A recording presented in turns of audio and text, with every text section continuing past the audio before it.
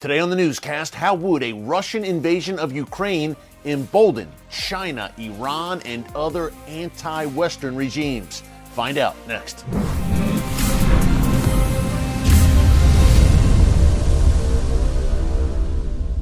Hey folks, Eric Stakelbeck here. Welcome to the Watchman Newscast. The Russia-Ukraine crisis continues to heat up, and the big question now, of course, is will Russia invade? White House officials here in the U.S. are saying that an invasion could happen any day now. Russia has some 130,000 troops massed on its borders with Ukraine, surrounding Ukraine from three sides. And now we have diplomats from various countries, including the United States, evacuating Ukraine, embassies being evacuated, again, as an invasion, according to Western officials, is imminent. Will Russia go through with it? On the surface, it clearly appears that way. But what if Vladimir Putin is playing a different game here and possibly just extorting Ukraine and the West to get concessions and get some of what he wants, even without invading? Of course, the main goal for Putin would be to prevent Ukraine from joining NATO. He's made clear from the beginning that that is a non-starter for him. He does not want Ukraine to attain NATO membership, and he wants all NATO troops pulled out of Eastern Europe. I think of Romania, Bulgaria in particular. What if Putin, just by sheer threats and massing and mobilizing troops and menacing Ukraine, what if he is able to get what he wants without firing a shot? Who knows if that will be the case? Again, sadly, an invasion looks imminent, but the extortion strategy has worked very well for the Iranian regime. Just look at what's unfolding right now in Vienna, folks, as the United States and Western powers are very eager and very ready and willing to agree to a new nuclear deal with the Iranian regime. Now, what has Iran given? What concessions has Iran's leadership made in order to get this deal? What have they brought to the table? Absolutely nothing. As a matter of fact, about a week and a half ago, the Biden administration, as we laid out here in the newscast last week, unilaterally lifted sanctions on Iran's so-called civilian nuclear program and unfroze overseas bank accounts worth some $29 billion belonging to the Iranian regime. And again, Iran gave nothing in return. This was a purely unilateral move by the United States in an effort to entice Iran's ayatollahs to agree to a nuclear deal. And guess what? It may happen. Why do I say it is a case of extortion? Well, throughout these Iran nuclear talks, going back even before the restart in November 2021, but to last spring, throughout these talks, Iran, through its proxies, has been causing mayhem in the Middle East and, yes, targeting U.S. personnel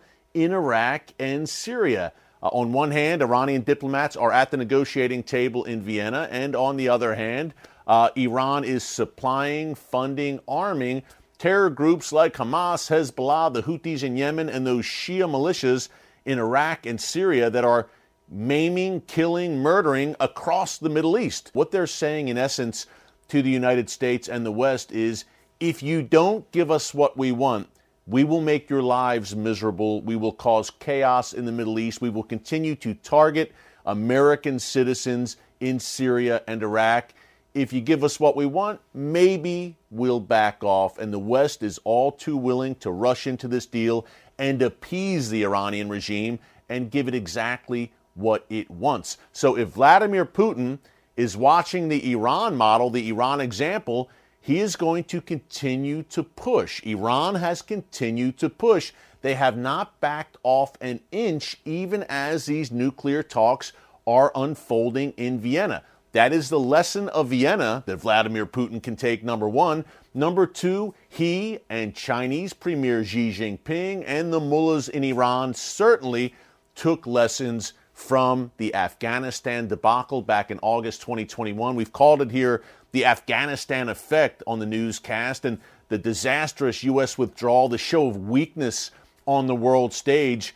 made America's enemies and the enemies of the West and the free world pretty certain that if push came to shove and, say, Russia wanted to move on Ukraine, China on Taiwan, or Iran and its proxies moving against Israel, there is a very good chance that America's current leadership and the West in general will do very little in response other than offer up some tough economic sanctions and some diplomatic protests. So there you have it. The Afghanistan effect has had a ripple effect, and now we're looking at a possible Ukraine effect. Whether Putin invades or doesn't invade, he will certainly gain some of what he wants. And what does he want?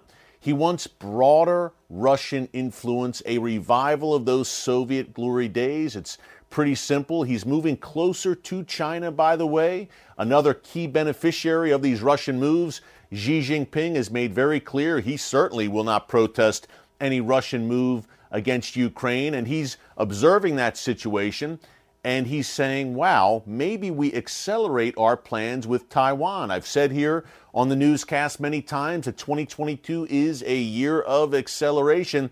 Perhaps a Ukraine invasion was not on Putin's immediate wish list. Perhaps a Chinese move against Taiwan as well. Maybe that was going to wait a few years, but now that they see weak leadership in Washington, D.C. and in the West as a whole, they say now is a better time than any. Let's strike while the iron is hot, while we have this window. Let's move sooner rather than later. So we've got the Afghanistan effect, a rapidly unfolding Ukraine effect, and I mentioned at the end of the day as we close here, what does Vladimir Putin want?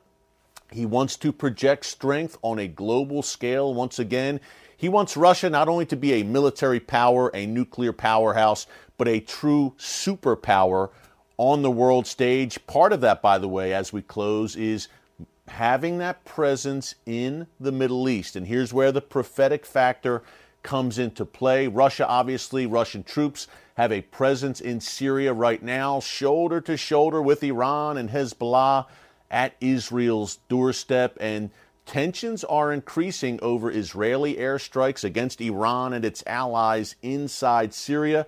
As we reported on Friday's newscast, you can check it out here in our archives, a Russian foreign ministry spokeswoman really slammed Israel, called Israel to stop all airstrikes in Syria and called it, quote, a crude violation of Syrian sovereignty. So is there a day coming where Russia and Israel will no longer have this agreement that Israel can operate freely within Syria, and Russia will stand back and let it happen? We will continue to keep a very close eye on all of this for you here at the newscast. Hey, before I go, you can become a premium member here at the Watchman YouTube channel. For just $4.99 a month, you can get behind-the-scenes content with me, exclusive first viewings of brand new Watchmen TV shows before they hit the air, and much more. You can go to membership or join right here on our homepage on the YouTube channel. We would love you to be premium members at the Watchmen YouTube channel. Watch men and women on the wall for such a time as this.